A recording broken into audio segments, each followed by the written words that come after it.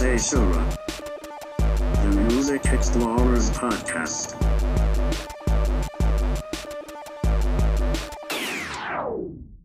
All right, welcome to Seishura, the Music Explorers Podcast. I'm Jim Jam. As always, I'm Scoot Magoo. And we are back with a sort of exploration sort of thingy. This time around, though, we're kind of changing things up a little bit. We are not talking about a specific genre or even a specific geography as we've done before, but we're talking about labels today. We thought it would be a cool idea to kind of pick one label and just go bananas and just sort of see what we could find, look around, and just listen. And so I think we each picked 4 albums, and our label this week is Sacred Bones Records, which I think they're in Brooklyn, if I remember right. But yeah, I mean, I feel like they're very omnipresent at this point when it comes to sort of the whole Pitchfork blogosphere sort of music scene. I feel like, you always see a little something from Sacred Bones show up every year in someone's best of list. And, their releases run the gamut from, very, maybe more traditional, like contemporary folk music to, experimental rock to industrial and noise to, anything in between. But it all has kind of a weird hue. Yeah. Like, I mean, that's kind of like a lame way to put it, but just everything's a little, like, it reminds me a lot of a more, kind of like a more Pitchfork approved version of the Flenser. Like, I feel like it's, I mean, I don't know if that's the best way to put it. Maybe a little less extreme, I guess. Yeah, that's probably a better way to put it. Like, a little bit slightly cleaner. I mean, other than, someone like Pharmakon, yeah, I feel like in general it's a little bit cleaner. Yeah. But I'm just thinking of in general output. Yeah.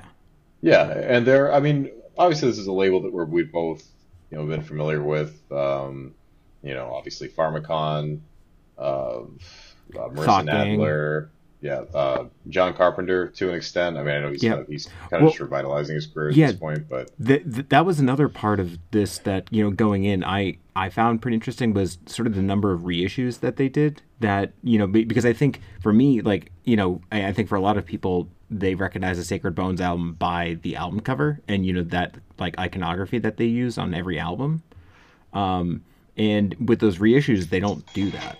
And it's pretty interesting to sort of see them kind of respect the original intent of the artist. But it also makes things a little more confusing. Yeah, and something, it's funny that I didn't really pay attention to it. I think I had like pre-ordered a record or something, and like I brought it with me. I don't know, I forget what the context was, but I was talking to the art director at the music production company I used to work at, and he pointed out that they're like the way that they lay out. I mean, I have mixed feelings about labels that kind of do like give a certain treatment, like the same treatment to all their album covers and whatnot, all their releases.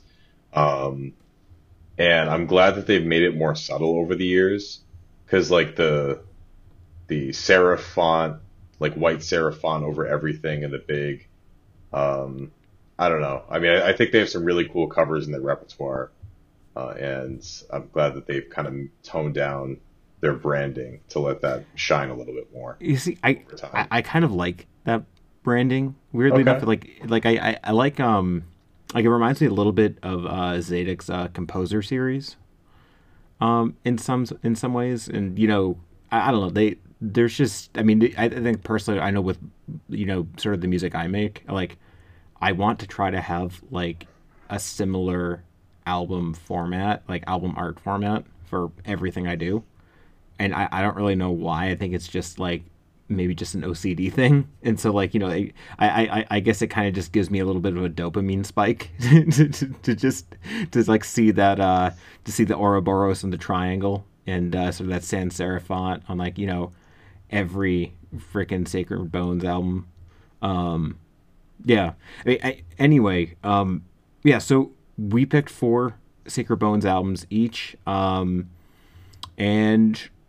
we're just going to talk about them. I guess, Scott, what were your thoughts going in here? Did you try to do a because I know with our previous exploration episodes, you've done sort of trying to go by decade as much as you can and sort of have like a more chronological sweep of things. Yeah, that was a little difficult this time around Yeah, since they launched in 2007. You only have about yeah, 15-ish years to work with, more or less. Um, like I said, there are a number of artists that kind of the obvious heavy hitters. Pharmakon, Marissa Nadler, Uniform has done a couple of releases on here. mm. Even some deep cuts. I really liked. They released an album by a duo called Vive La Void a few years back that I really enjoyed. I like Crystal Stilts. Disruption Unit released a record I like. So there's definitely, Oh man, yeah, yeah. there's definitely been some release, and obviously John, like I haven't followed him as closely since his first, kind of, his first full record, that being John Carpenter. But that Yeah. first John Carpenter record is really really cool. It was, I mean, it was exactly billed as expected. It was a album, his sound packaged as an album. So with that being said, obviously their repertoire is much larger than those artists I mentioned. I just kind of went in trying to find four albums that I felt were kind of somewhat different. Like they kind of took a different slant to. I feel like their core sound, in a way, and of course you could find, like, even after I say this, I'm sure you could find several things that discredit it, but it kind of centers around a post-punk core to like different degrees. And again, there's Yeah. exceptions, but a lot of their releases, whether it leans more directly to the post-punk or it's a little noisier or kind of more on like the dark wave, the electronic end. But I think just having that, like, the dark, emotive core, and definitely an experimental edge. So I just tried to find there's one release that's more electronic, one release that's kind of a little bit of both, one release that's a little bit more on the rock end. And there was one album that came out this year that Oh, I was very excited to talk. Okay, okay. I Okay. was So we're both talking about this album then. So okay. I'm interested to talk. Don't want to say I'm excited to talk. I'm yeah. excited to discuss We'll it. I we'll don't know if I'm excited about it, but yeah, we'll get to that. I should probably mention that I actually tried to sort of do what you've done and tried to do a broad sweep, sort of okay. throughout chronologically. So I tried to go as early as I could, while also trying to get as high of a rating on Rate Your Music as possible, as well. Well, I think that and just kind of other miscellaneous factors that usually go into my own decision to listen to an album. Like interesting album artwork, interesting genre tags, things like that.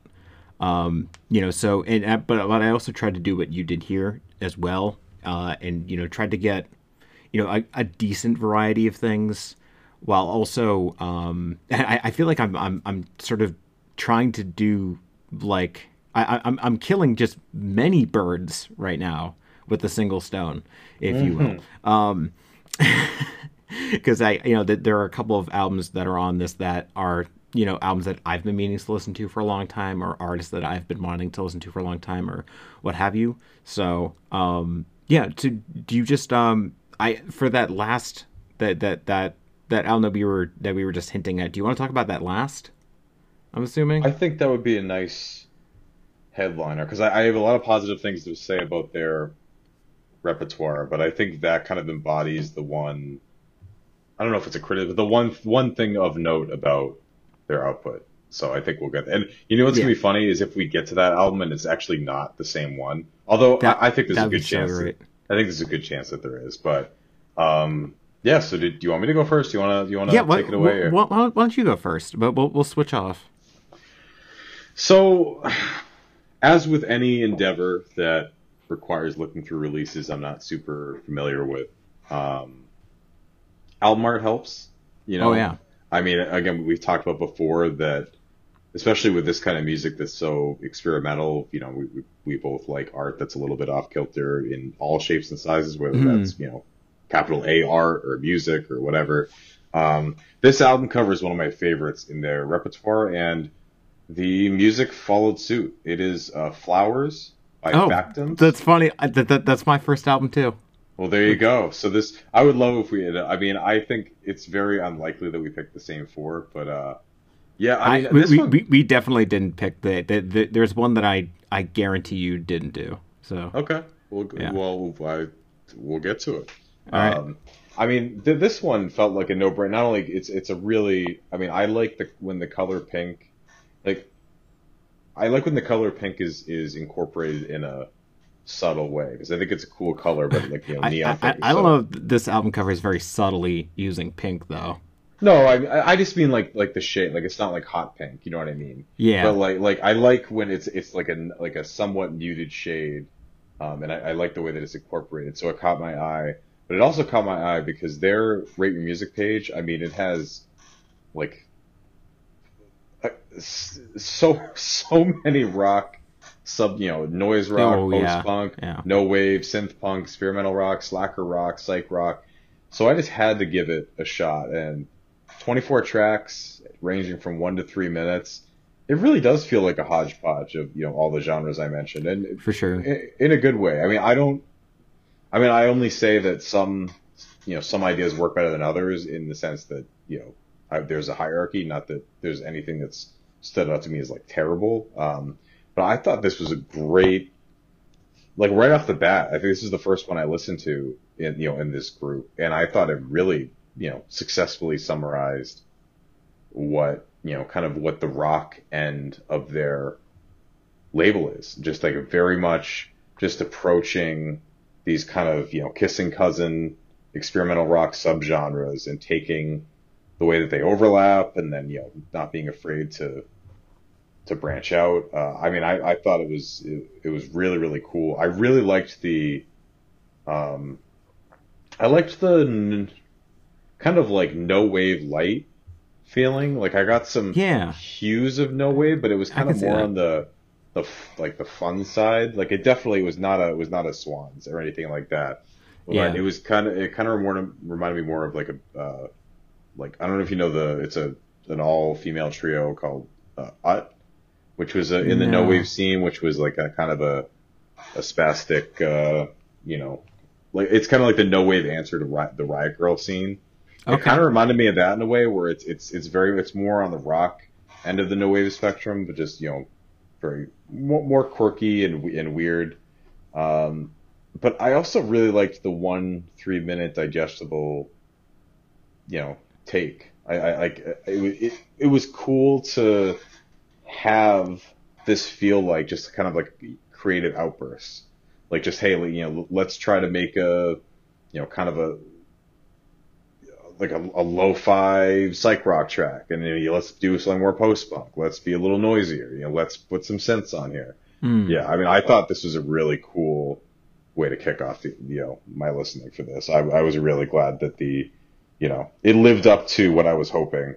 Because I mean, again, album art isn't everything, but I mean, more often than not, I think that it typically does go. Or it can go hand in hand. Like I can't think of a record that is all right.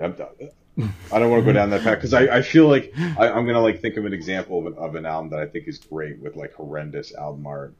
But I mean, I'll say it. I'll say that can't think of an album that I truly love where I think the album art is just absolutely abysmal. Like maybe it's not that noteworthy, but just because I think if you're going to put your full artistic vision and you're going to try to find something that represents what you're trying to do, then you're going to put care into it, and you're not going to.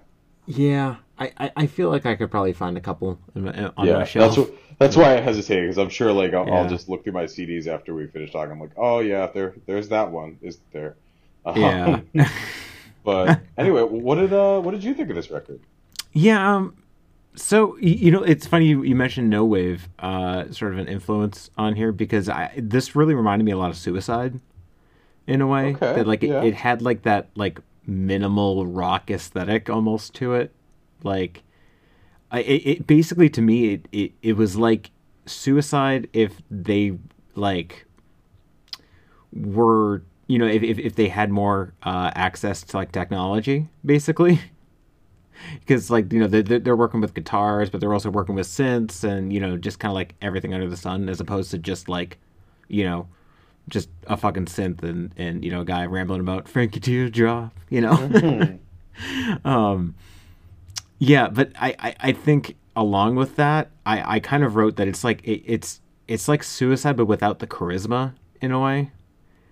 Like, and I guess that was kind of, I guess I think if I went into it with your perspective, I think I probably would have enjoyed it more. But I didn't think it was bad. I think some of it is sort of like an intent, like, and sort of like confusion over its intent, because I felt like a lot of the tracks on this thing were like trying to be songs, like full songs, whereas they were more like excursions. And I don't necessarily think there's something wrong with that. It's just it often felt like they were trying to make these into like full-fledged songs, and it just wasn't panning out a lot of the time. There are a lot of great ideas all over pretty much every track on this thing, but I just like a lot of them just never seemed to like flesh out into something, even though it felt like it probably could have or should have. That was probably my biggest thing for it, because like sonically it sounded really cool, and just kind of like that whole noisy, abrasive aesthetic, and just kind of like that not giving a shit about form in the first place, and you're just being like, okay, fuck it, here's a minute long track. It just often felt like it was, it often felt like it was trying to be something it wasn't in some ways, just on like a songwriting basis. But yeah, so like definitely glad I listened to it, but I just didn't really click with me, I think, in the same way it clicked with you. No, Basically. I get that, and I think they're. The funny thing is that I say this, and I actually just bought, and I can't believe I managed to buy a copy of this, is the No Wave New York compilation, which has like like Mars's tracks on it are just like nonsense in some ways, but for some reason, like that's why I say charisma, like Suicide without charisma in a way, because like I think it's like it's someone like Martin Rev, or is it Martin Rev, right? Am I getting that right with Suicide? Alan Vega. It's Alan Vega and Martin Rev. Yeah. Okay. Yeah. Honestly, yeah. So yeah. Yeah.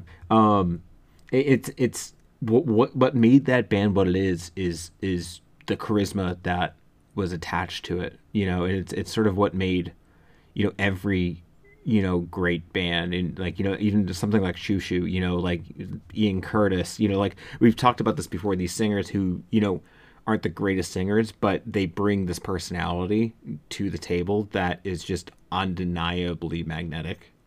And I that's what I felt like this thing was missing. In a way, it's just like that kind of magnetism. Yeah. Yeah, I mean, obviously, I enjoyed it, but I think the one olive branch that I would, or I guess the one middle ground we can meet is, I do wonder sometimes with these kind of releases where it's like short vignettes, how would those sound fleshed out to full length songs, / could they be? Like, I think, is it like, oh, that's a fun idea, and like you view it through that lens, but is it kind of, I don't say a cover that you can't write a full song, but like if you were to kind of digest this, because obviously this isn't a grindcore album, like the genres that they're pulling from historically have longer songs. Like would they not pan out as well if they were like truly fleshed out? Yeah, I mean, it definitely. I mean, I think part of that is like begs the question, what constitutes a song or not? Yeah, for sure. Because I feel like if you ask these guys, they'd be like, "No, this is a song. Fuck you," and I think in some ways they would be right to say that. it's I think it's just I think it's kind of like a different strokes type of thing. Yeah. I mean, yeah, that totally reminds me. I gave an acquaintance a ride in college, and I had this is when the new at the time Hallelujah Don't Bend Isn't That Godspeed album had come out, Mm. um, and it was one of the two like 6 minute ambient tracks, and he was like, is this a song? Like, is this a song? Is this music? Like, is this a thing? And like. I felt like my answer was like, well, what even is this? Like, you like go all Socratic, you go like all deep on their ass. But yeah, definitely. What is the I mean, nature of songs, though? I mean, I think the definition we always go to is music is the purposeful organization of sound, which I think that holds up.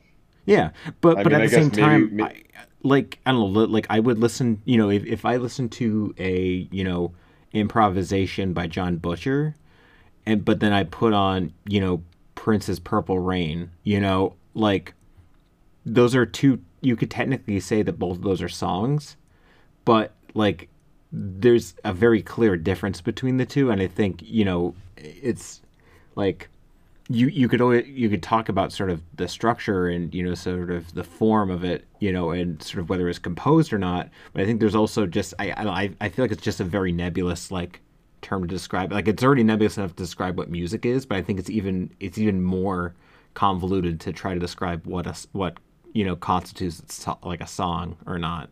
yeah, especially when you get to the kind of releases that are like one long song, Yeah, and it's that's exactly. yeah. But So okay, yeah, this was a nice diversion, but to get back on, yeah. I think technically it's my turn because we both talked about the same album. Unless you wanna go? I mean I can go if you want.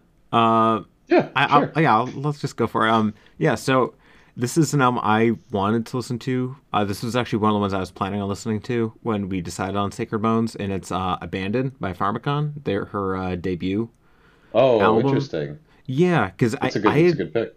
yeah, well, I'd only listened to Bestial Burden, I think, and I think I'd listened to some of the singles from Contact, and I think maybe one of the singles from Devour, but I just wasn't a fan of either of those.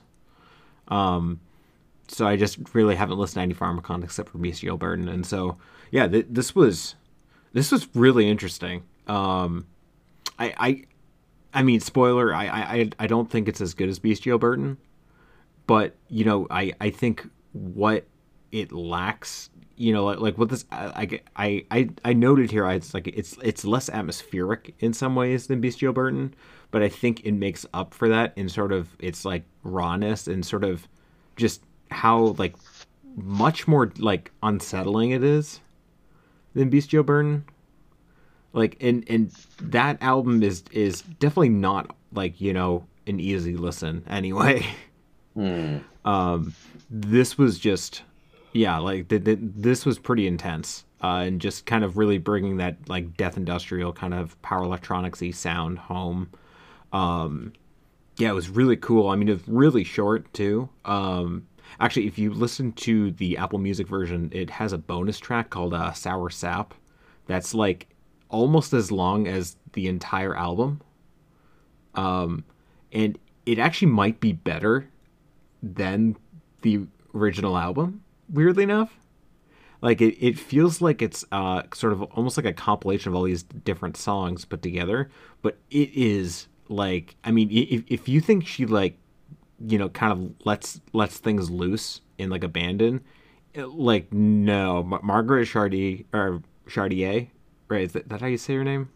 I think so. Yeah.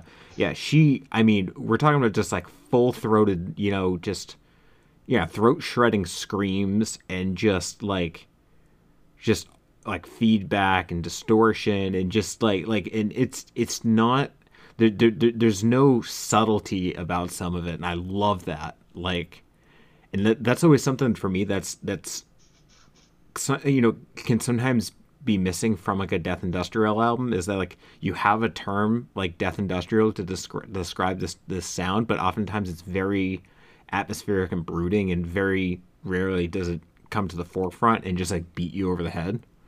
But like this this like bonus track totally did, and it was just it was a fun listen. Yeah, I enjoyed it a lot.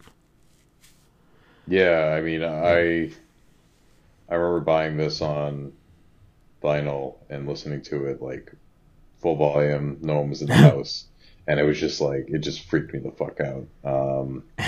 So yeah, I mean, I think that I think I probably agree that Bestial Burden is my.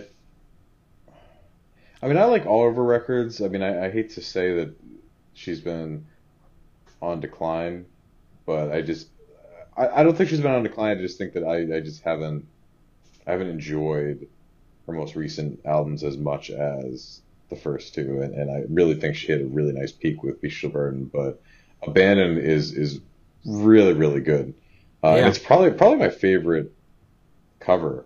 I don't know. I think that's I mean it's The gross. Contact cover is probably still my favorite. Oh, is that the Dude, one where she's biting like the soap? Oh no, no, that's the one with the. Oh that's no no no Devoured. no Like, no Contact is the one with all the hands on no. her. Yeah, it is, and I'm no thank you. I Oh don't know man, that that's 2020's favorite album cover, by the way. it is totally it's totally a me thing. Like I'm not saying it's like gross. Like it's kind of the same thing with what's the Death Grips album with like all the mouse and the teeth and stuff like Yeah, that. You're Yeah, the Snitch. it just grosses me out You like see, that like that I like that though. yeah That's like I like those gross like images that make you uncomfortable.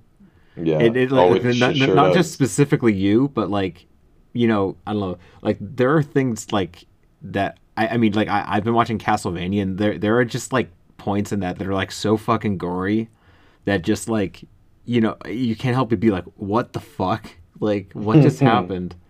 Like I don't know if you remember this day. I'm gonna go on an excursion really quick where Isaac kills he kills Godbrand, but by like whipping he like takes like his flagellance whip and like gets him around the face with it and like rips off his like face skin basically.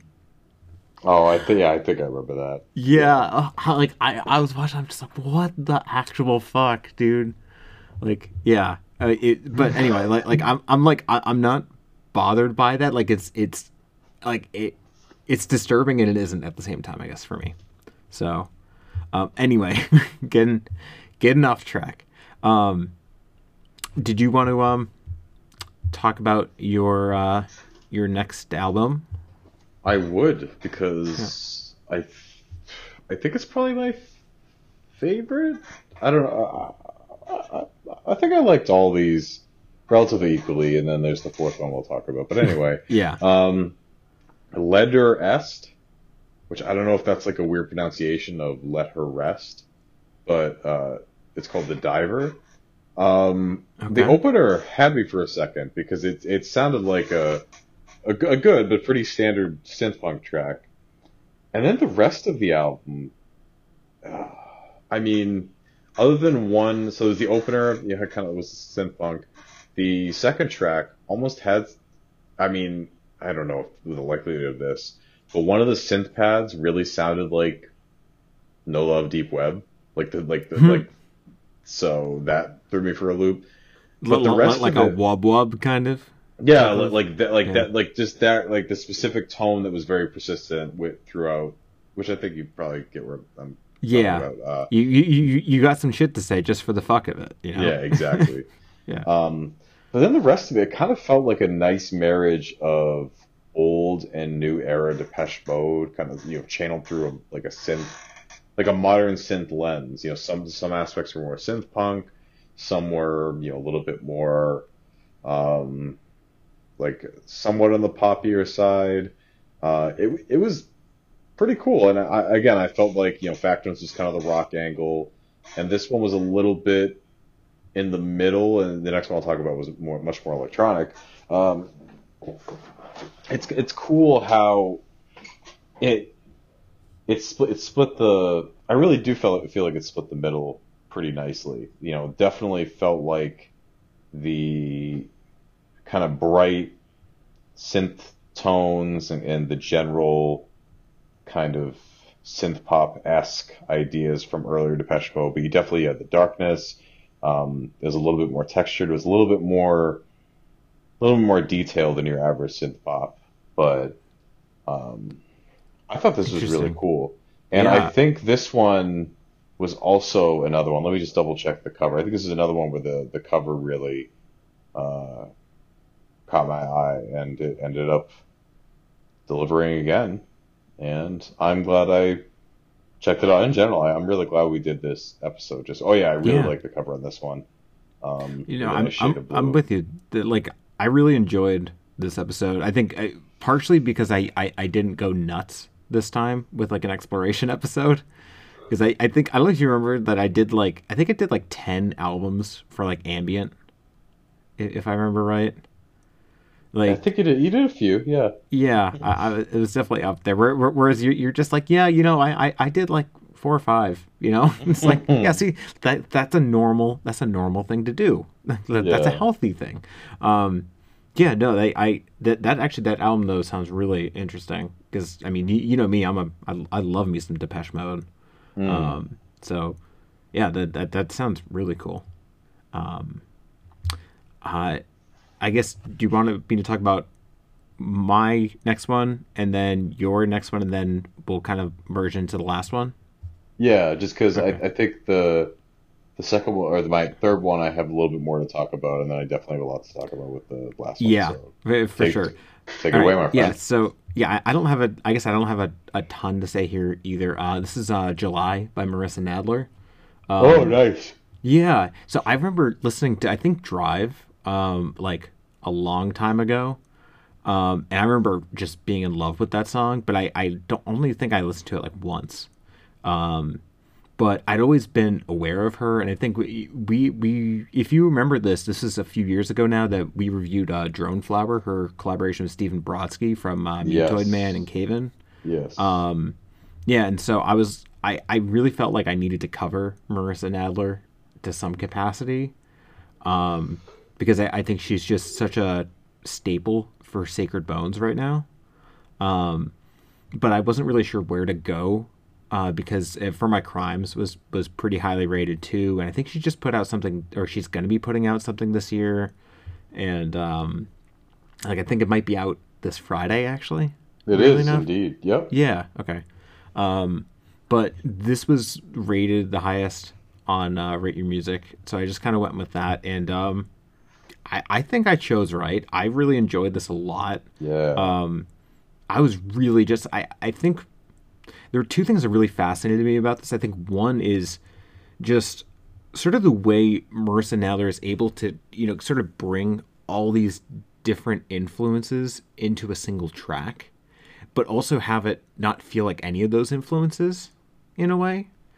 Like what she writes feels genuinely hers, and you hear little strains of things that kind of pop out. Like it's like watching a fire and seeing a little spark fly out for a second and then disappear. And Hmm. like it's really interesting. Like there would be like these times where like her vocals would kind of take this, that she would like sort of intone in this certain way, and it'd have like sort of a country twang to it. But then at the same time, you also have like just everything just has like this reverb to it, so it has like a very like kind of dreamy angle to it as well. Yeah. And just the production on this thing in general was just gorgeous. I mean, and really, and that's sort of my second point here is that the personnel lineup on this album is just weird in like the best way possible. That Randall Dunn produced this, who's worked with like Wolves in the Throne Room and like Sun of all people. But then like he Avon Kang, I don't know how to pronounce his name. It's a e Eyvind Kang, as in like Kang and Kodos from The Simpsons. But anyway, Hmm. yeah, he does string arrangements on this thing, but he's also a composer in his own right, and he's collaborated with like John Zorn of all people too, and he has a bunch of albums that are on Zadok, records and things like that. Hmm.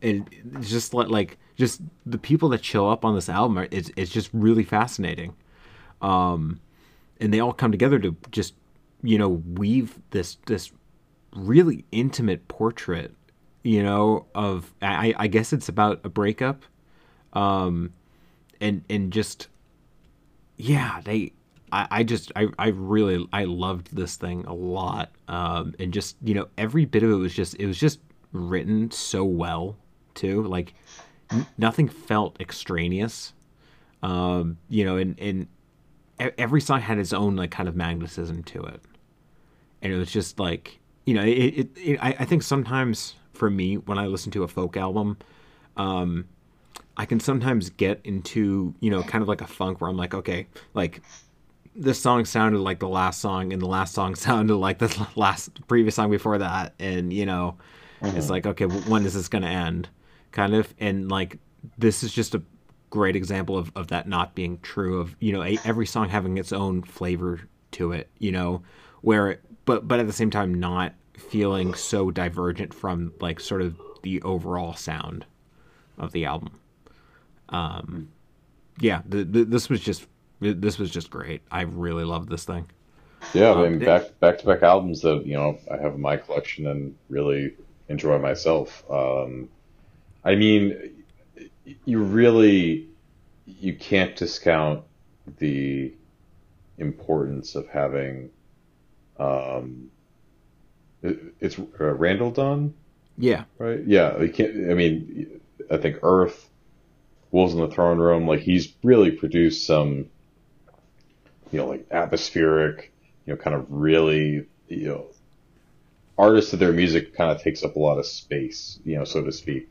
And it's interesting because I mean, it was, Sacred Bones. I think it was her Sacred Bones debut. I think it was having that connection.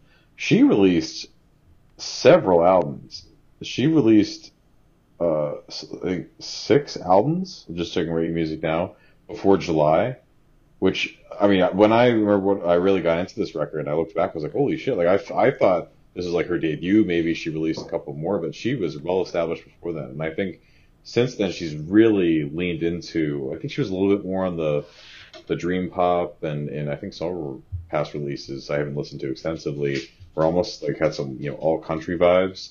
But yeah, I think she's really benefited from leaning into this, darker direction. But it's still very much a folk record. Like I don't think like she never stretches to like a Chelsea Wolfe or anything like that. She's a little bit more rooted in, the folk side of things. But I think that the fact that she's kind of leaned into the darker aspects of the ancillary elements, being the production and whatnot, has really helped her music. So yeah, I'm glad you liked it. I'm glad.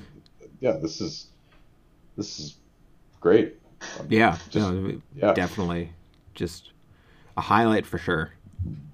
Awesome. Yeah.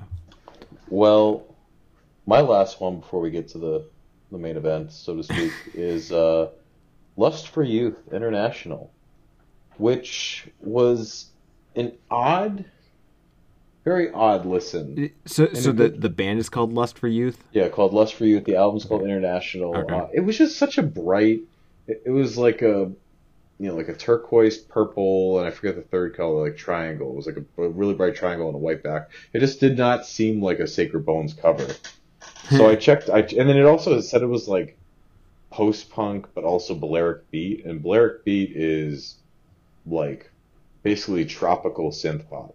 That's not. I'm gonna have to listen to that now. But it's like I mean, the Bananarama cover of like Venus, just like that's what that sounds like to me.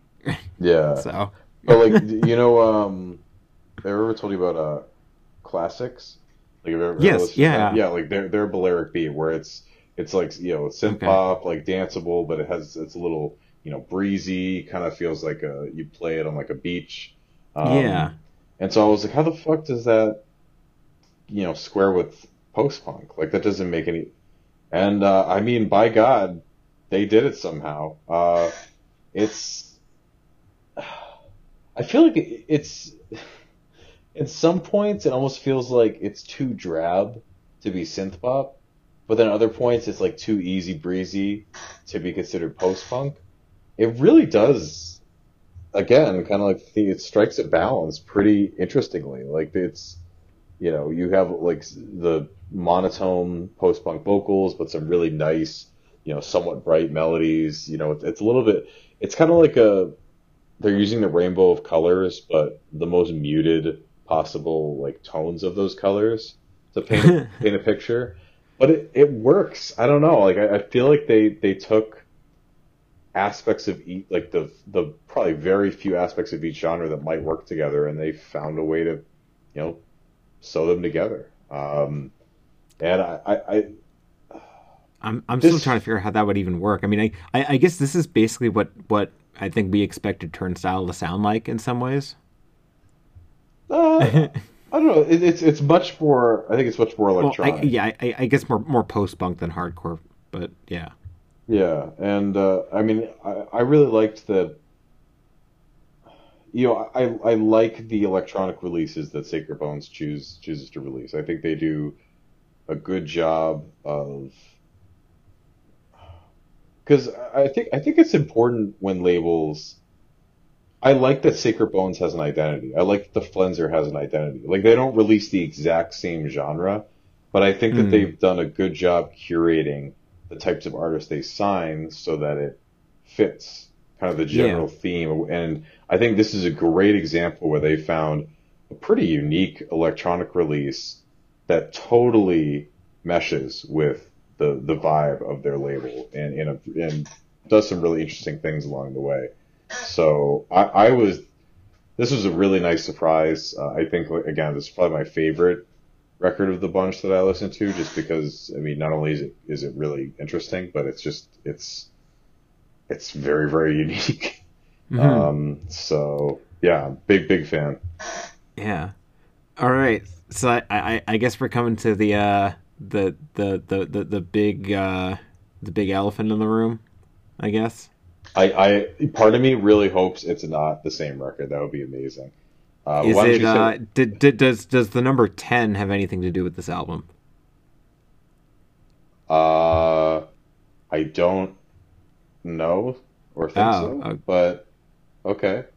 all right. Let's. Maybe we have two different albums then. We'll see, right? Okay. What do you have? I have Luca Yupanqui, Sounds of the Unborn. Oh, no. Oh, okay. What is this? So this is the record that. So Luca Yupanqui. I mean, maybe at this point she's been born, but her parents made the What? record. Her parents made the record, but the big rub with this release, and I mean, I first heard about it from Boston, like WBUR, which is Boston Public Radio. So this wasn't like a niche publication that was covering it. They engaged with this seriously. So basically, she she Is this like they took the sounds that she made while she was in the womb and yeah they made an album it's out of like it? kind of like electro, like the most organic version of electro, in the body, like as the mom was pregnant with her, and like ascribed, like kind of used that as a basis for it. Kind of reminded me of remember we talked about that Bartholomew Trebek album Years, where he like kind of assigned like a program for tree rings, like for Oh, different yeah right. different types of trees. I don't think we ever reviewed that, but I know you wrote an article about it. It's just such a cool piece of art. Yeah. So I think they did somewhat a similar thing where they like built some kind of sequence, some kind of program around the sounds in the womb. And honestly, you know what meme came to mind as I was listening to this? Mom, can we have Matmos? We have Matmos at home. Matmos at home is this record because Matmos did a record. I forget the name. Oh, It's a right. long name. A chance to cut is a chance to cure. Yes, and I mean, it's obviously was not produced in the same way. They took different surgical sounds and made a record based on that. But I think there's a reason that Bartholomew Trebek that worked better, partially because it was simpler. Like it was just all piano sequences, and it's such a haunting. I know like this is someone off top. I really recommend you listen to that. It's a great record. Yeah, Also I remember because listening to parts of that for sure. yeah, but also because he was very transparent. I mean, it was accompanied by an art piece where it was, um, I think it literally was a turntable setup where it was like a piece of like a camera over like a chopped, like a vinyl shaped piece of like wood, and then it looked at the tree rings and it was very transparent. This is what I'm doing. The fact that the album is literally like the artist credit for the album is the unborn baby. Like her name is Luke. It's not like Luca is not the mom. It's the baby. Mhm. The album's called Sounds and They're Born. And just even like the WBUR article, they made it sound like it's the first album produced from like from the womb. And it's like, but is it though? Yeah. It's honestly not even that bad. Like you definitely get the in utero vibe. Like it sound. Not to sound kind of. I'm not trying to sound silly. It sounded a little cavernous. Like it truly did. It did. It sounded like it really did Hello. sound like it was made in the womb. But I mean, she didn't make it. She didn't do anything. Like it just the present. And this is kind of what I was talking about earlier. Is that I feel like there's a sheen of pretension Oh yeah. around like a lot of what Sacred Bones does. I mean, like it's not unbearable, but it's like releases like this where I'm like, it's this is a bit much for me. But honestly, Yeah. it was. I just felt like this was a classic case of an artist getting in their own way because I think the album on its own was fine. I mean, it was a nice dark ambient project, but it just that was distracting to me. But at the same token, I don't think WBR is going to feature a lot of passable dark ambient projects unless there's some kind of angle like this. So, but I was interested in listening to it because when I saw they did make a big deal with the fact that it was the first release created by a baby, and then you read into it and you're like, but not really though. Like Yeah. not actually. You know what? You know what this is like? It's Have you ever heard of I can't remember the name of it now. Oh fuck! It's called like the Sounds of Symphonies of the Planets. That's what it's called. Not the Gustav Holst series of compositions, but it's just called Symphonies of the Planets. But it's like this dark ambient thing that is they basically just took cosmic information, and that's just been beamed over like satellite or something like that, and sort of just translated into music, and it's like amazing to listen to. But it's credited as no artist, but it's like, yeah, except that like nature doesn't sound like that. So like obviously somebody had to like kind of do the legwork. It's kind of like with generative music. Like I think some people will point and say, like you're not actually doing anything. Like this, like the system that you made is just playing itself. When in reality, like they're technically right, but it's only because you are stepping away from what you've already made. You are the one who made the system. You're just letting it play itself out. So Yeah, yeah, exactly. And I think that's why Years, the album by Bartholomew Trebek, to me that's like the best. And again, we talk a lot about how we perceive art and the way that we perceive how artists present their art. Obviously they could do whatever they want. It's their creation. That's fine. But in terms of like how I just think the way he presented it makes the most, like, not even just how I prefer he presented it. It just makes the most sense.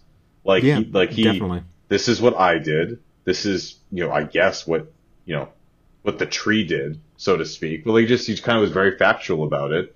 And obviously, there's some randomness in a way because he has no control over how the tree rings are formed. Obviously, he created the program, but like just the idea, like the idea to do that is really cool, and the results are really great. And Yeah. I think in this case, I don't know. on the one hand, I don't know if I would have checked it out if not for like the attention and the backstory. But on the other hand, I think I kind of would have liked it more if it was just like, oh, this is a record, because I just I don't know. I think it's bizarre. I didn't even know that this album existed or that this story was behind it. So Part of me thought that we talked about it, which is why I assumed that we were on the same wavelength. But no, maybe we didn't. I mean, yeah, definitely we didn't. I don't think we did at all. Yeah. Well, this is interesting. Yeah. Now I'm really excited to hear, because I think you were agreeing with me that you didn't really like your fourth selection. So I'm curious to hear. Yes. All right, go for it. Yeah, this is The Turning Wheel by Spelling with 3 L's in her name. Oh, yes. Yeah, Yes. I'm sure most people know about this because Fantano gave it his first 10 of the year. I think it's only 10 so far of the year. He sure did, and that's why I checked it out.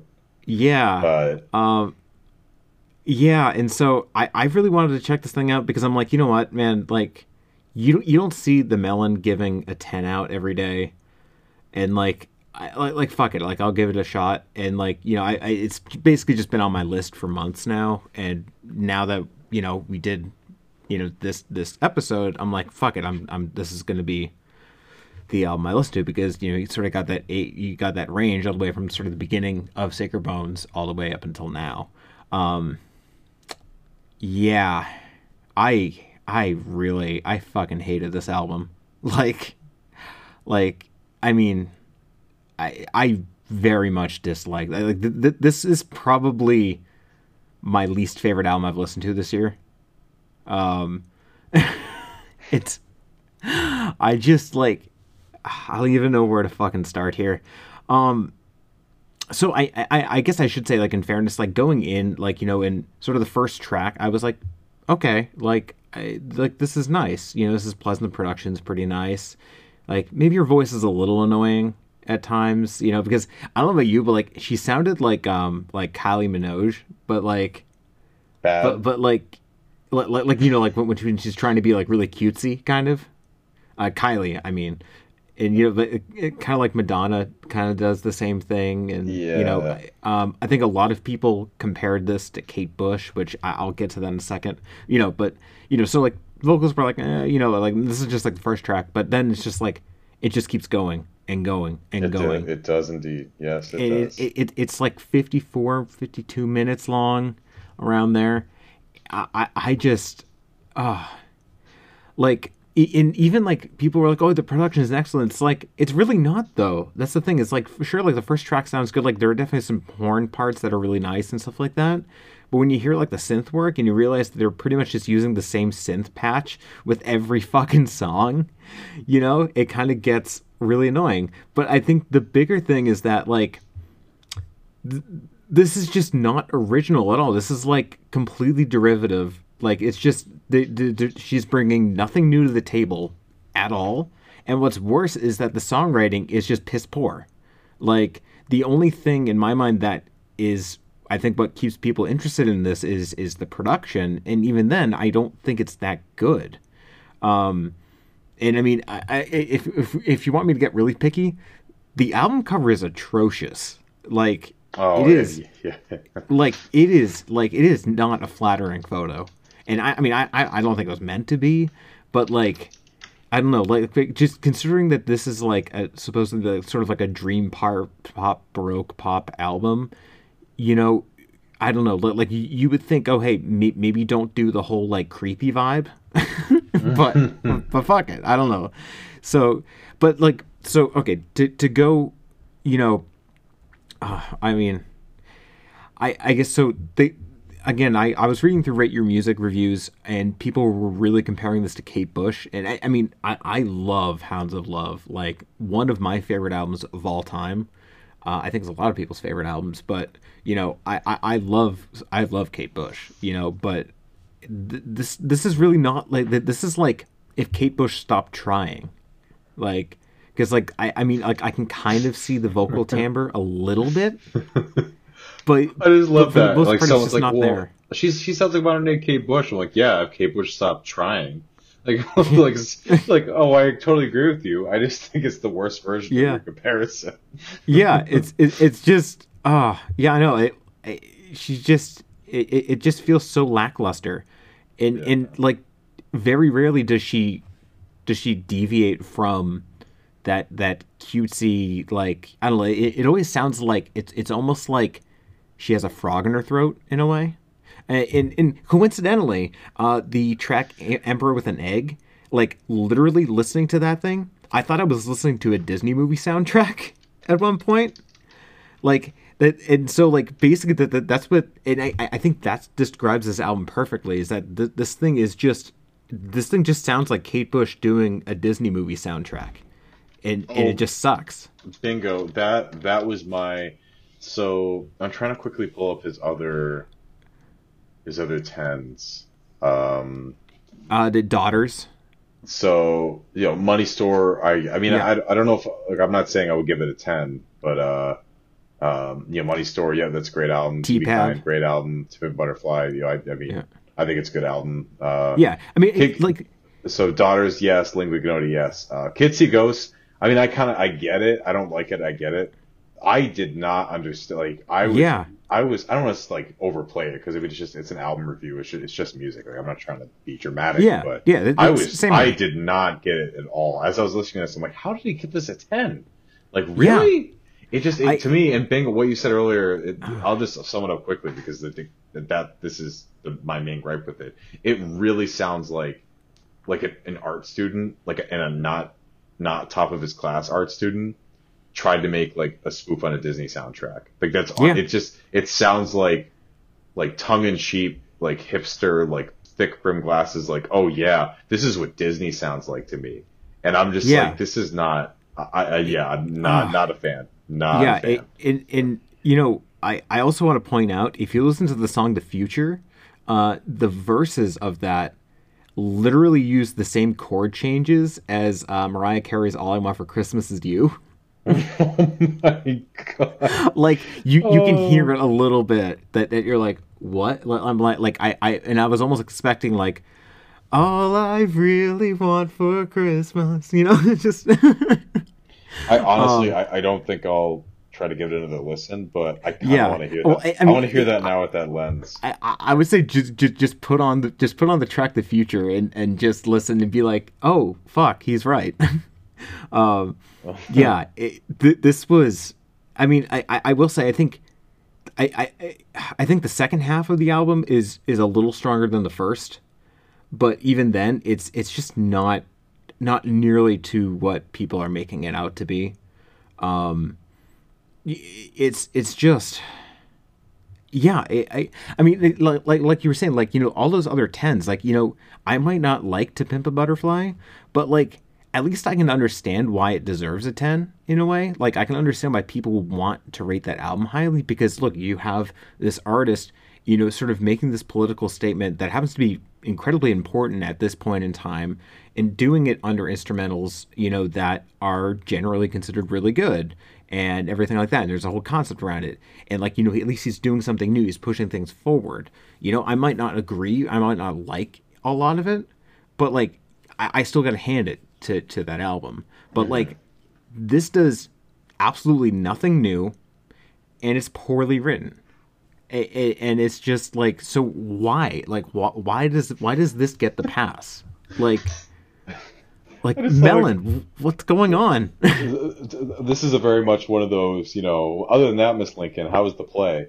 Like, just like you've just absolutely torn this thing to shreds, and it's like, well, other than that, it's fine though. Yeah. If you Well, if you could I put that mean, aside.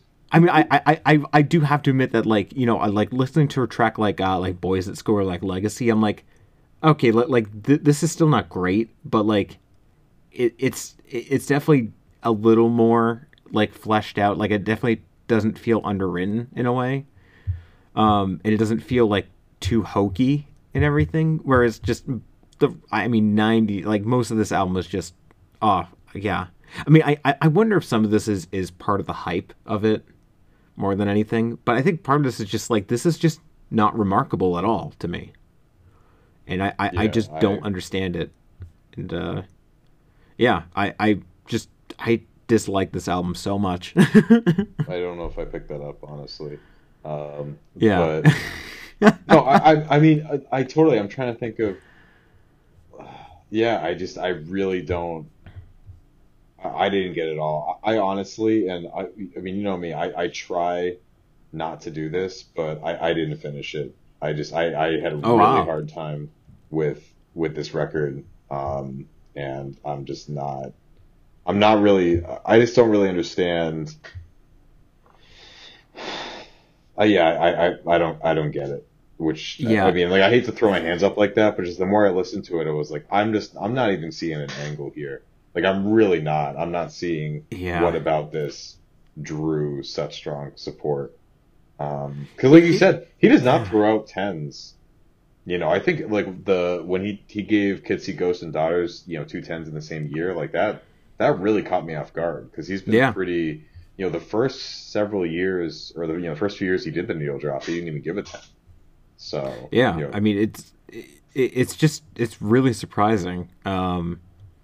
Yeah. I mean, we said it before. You know, not we I've never totally agreed with sort of a lot of his ratings, but you know, um, they're still worth paying attention to in my mind. yeah. I mean, Um, I'm thinking like if it was like my friend or something, I would I would have to try really.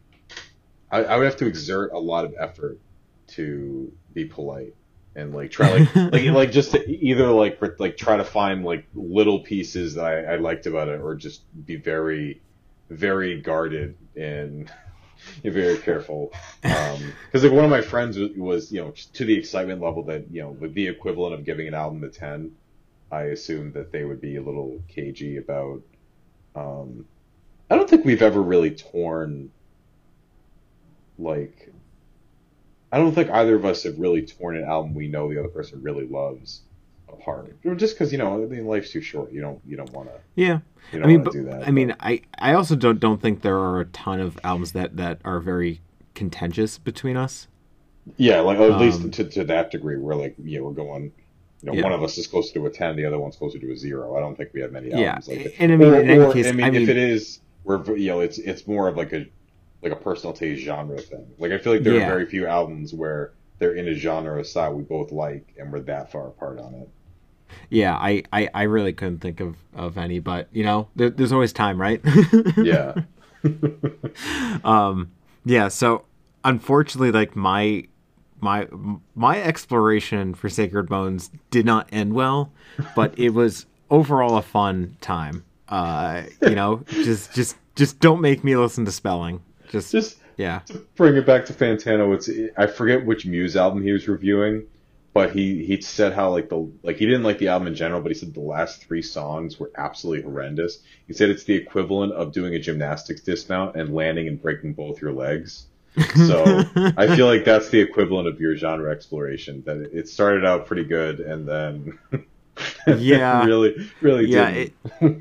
it's doing like it's competing in like an Olympic event and then being just disfigured from it. Oh man. Yeah. Uh, Okay. I think I gotta just stop. So do you want to talk about albums of the week? I do. All right. All right. And So what you got?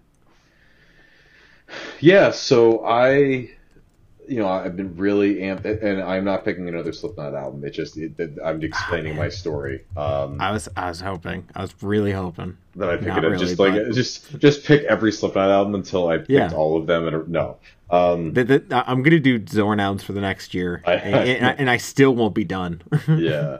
The 10th anniversary, I had the original edition, or just like a normal edition of their debut. The 10th anniversary, I used to, like when I had my iPod, I downloaded, like there's a song called Purity that was taken off, I think because it was based on like an actual news article and they were worried about legal issues, so they just took it off. And then there's some early demos from like some of the songs they had written before Corey Taylor joined, and he recorded vocals, but they didn't make it on the album. So I wanted that version. of the release. So I found one that was reasonably priced. That it's out of print at this point, and the seller had like a ton of CDs that were like really afford, like just very sub $5. And so I was like, hey, like, well, I'm already, just save on shipping. Didn't charge cost extra. Let me check it out. And there was one album that the heavy block community was freaking out about 6 years ago at this point. And again, it was really cheap, and I was like, let me grab it. And man, this is one of those. Why did it take so long for me to check it out? It's Destrier by Agent Fresco. This is that the one with the with the woman with the flaming face? Yeah. Yep. Okay. I mean, I would recommend you check this out if you haven't already. This is like art rock Leprous. Like, this is very, very, they're based in Iceland, which is just an amazing hotbed for music. Like, I don't know, like. Sorry, what were you saying? It's Iceland's just an amazing hotbed for music. These guys are pretty well decorated in terms of like the Iceland, like their equivalent of the Grammys or whatever. And yeah, it just sounds like a less metallic Leprous, like more on the art rock, more on that kind of spectrum. I wish I had checked this out back in the day. I mean, I don't think I was quote unquote ready, or like I was really into prog at that point, so I don't know if I would have appreciated it. But if you're a fan of Leprous, I would really recommend these guys. I think they take the Leprous sound, but do it in an interesting way that's very much their own. And their vocalist I had to check I guess depending on your vantage point, might be a negative, but I had to check if it was Einar, because he sounded very similar to like the beautiful crooning. I think as the album went on, I kind of got, I got acclimated to it, and I could pick up the differences. But yeah, this is one of those, if you like artist X, you'll definitely like artist Y. And the cool thing is artist Y does enough differently that, they're not just a copycat. Like, I really, really think that and I guess it's kind of good because they haven't released an album in 6 years. I think they're in the studio, or maybe they're rumored to be in the studio, or I'm not. I'd have to verify that. But in any case, this would be a good time to get into them, just as they release new music. So yeah, I'm definitely gonna write this thing down because that sounds super cool. No, and it was definitely a happy accident that I just was checking through. I mean, I always did. I don't know if you do this with Discogs. I always check, when I buy something from it, like, hey, like, what else do they have that's reasonably priced? Like, what's their shipping policy? I actually did that because Lauren was gone this past weekend, so I had like just a bunch of time to myself. I went through like all the CDs that Red Scroll had, and bought like a ton of CDs that were like I ended up getting 30 CDs, and but like most of them were like $1 to $3. So yeah, that's good. So yeah, just I always check like, hey, what's their shipping policy? Like, if they either won't charge extra, or they're only charged like a little bit extra. I won't name the label, but there was one label I was trying to do that with for Bandcamp, and they charged full shipping price for every CD. Because I was trying to load up because they had a ton of artists on their label, or like on their roster, that are in the same genre. I really don't want to shit on them because I really like this label, and they're relatively small. But like, as I was like adding them to my cart, I was like, why is the total going up so much? Oh, you know what? I think I know what label you're talking about. Is it a metal label? It is a metal label. Okay, yeah, I think it's because they're located outside of the country. I think that's part of it. And international shipping is expensivo. I don't think they are. Let me double check. Yeah. I mean, but in any case, it was a happy accident, and I'm glad that I'm really glad that I checked them out. Yeah, no, I'm really looking forward to spending this week, because I'm always up for, kind of something in that area. I remember when this thing came out, I thought, and I remember it looked really interesting, but I don't think I ever sat down and listened to it. Yeah. I've got a story for you though this week because Great. I you know love it. how I don't know. Do you ever have those weeks where you're like you sit down and you're like, oh yeah, this is my album of the week this week, like not even like hesitation Yeah. because I had that, but I hadn't even bought the album. Okay. Okay. So I was over at Bulmo's, just randomly. I was doing some errands, and I managed to sell like a bunch of books that have been in my car since like July when I moved. So that was nice. Got some nice store credit, all that stuff. And I was just looking around, and I saw this one card, like the section card, and I was like, wait, like, do they actually have like that here? And so I looked into it, because usually it's like the same old thing that they always have. No. Yeah, so this is a Horse Rotivator by the band Coil. Ooh. Yeah. They had a used copy of Horse Rotivator by Coil at Bull Moose in Salem. Like just mind fucking blown, dude. That is quite the find. Yeah, especially since like last time I had checked, like all the early Coil albums were going for like, upwards of like $75. And like that's being generous. That just isn't the kind of record you would think if someone had it in their collection, they would be willing to Yeah. part with. I mean, even if you found out, like, there are some records I don't think I'll ever sell just because I can't imagine I would be able to buy it back again. Yeah. And, like affordably by any stretch. So I know. It what a was find, like, man! Good for you. I know. And I finally got to listen to it today. I'm just like, oh, this is so good. And then I looked online, and I actually managed to get a copy of their debut, Scatology, for a reasonable price as well on Discogs.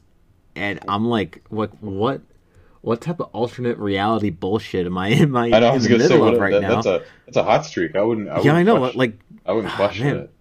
I know.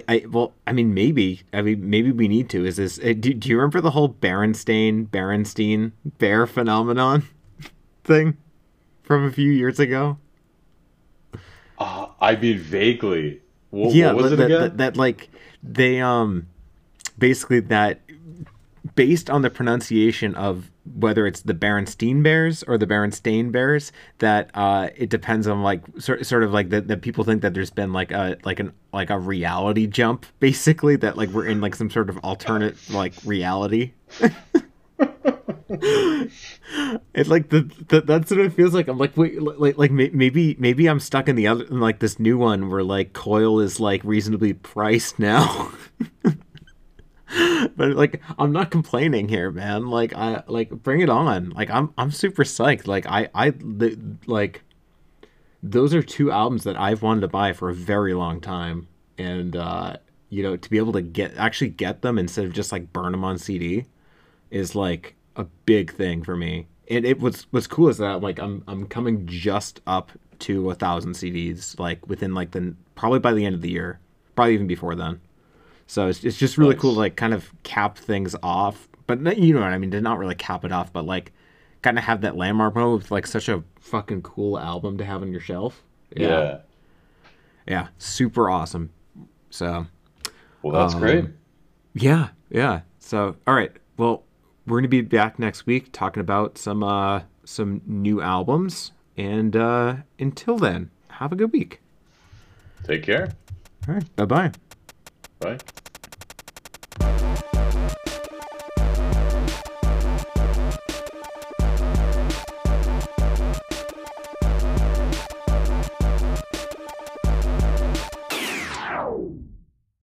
Thanks for listening, guys. And if you're interested, if you want to hear more, just listen to us on iTunes, Apple Podcasts, Android Podcasts, anywhere you can get a podcast, basically.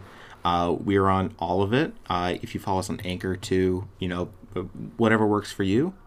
And definitely be sure to follow us on Twitter. And if you ever have any suggestions, topics you want us to talk about, or questions, anything like that, be sure to email us. Yeah, we're at Say Sure Podcast on Twitter, and our email, I think, is saysurepodcast@gmail.com. And as always, thanks for listening. Yeah, appreciate it a lot. Bye.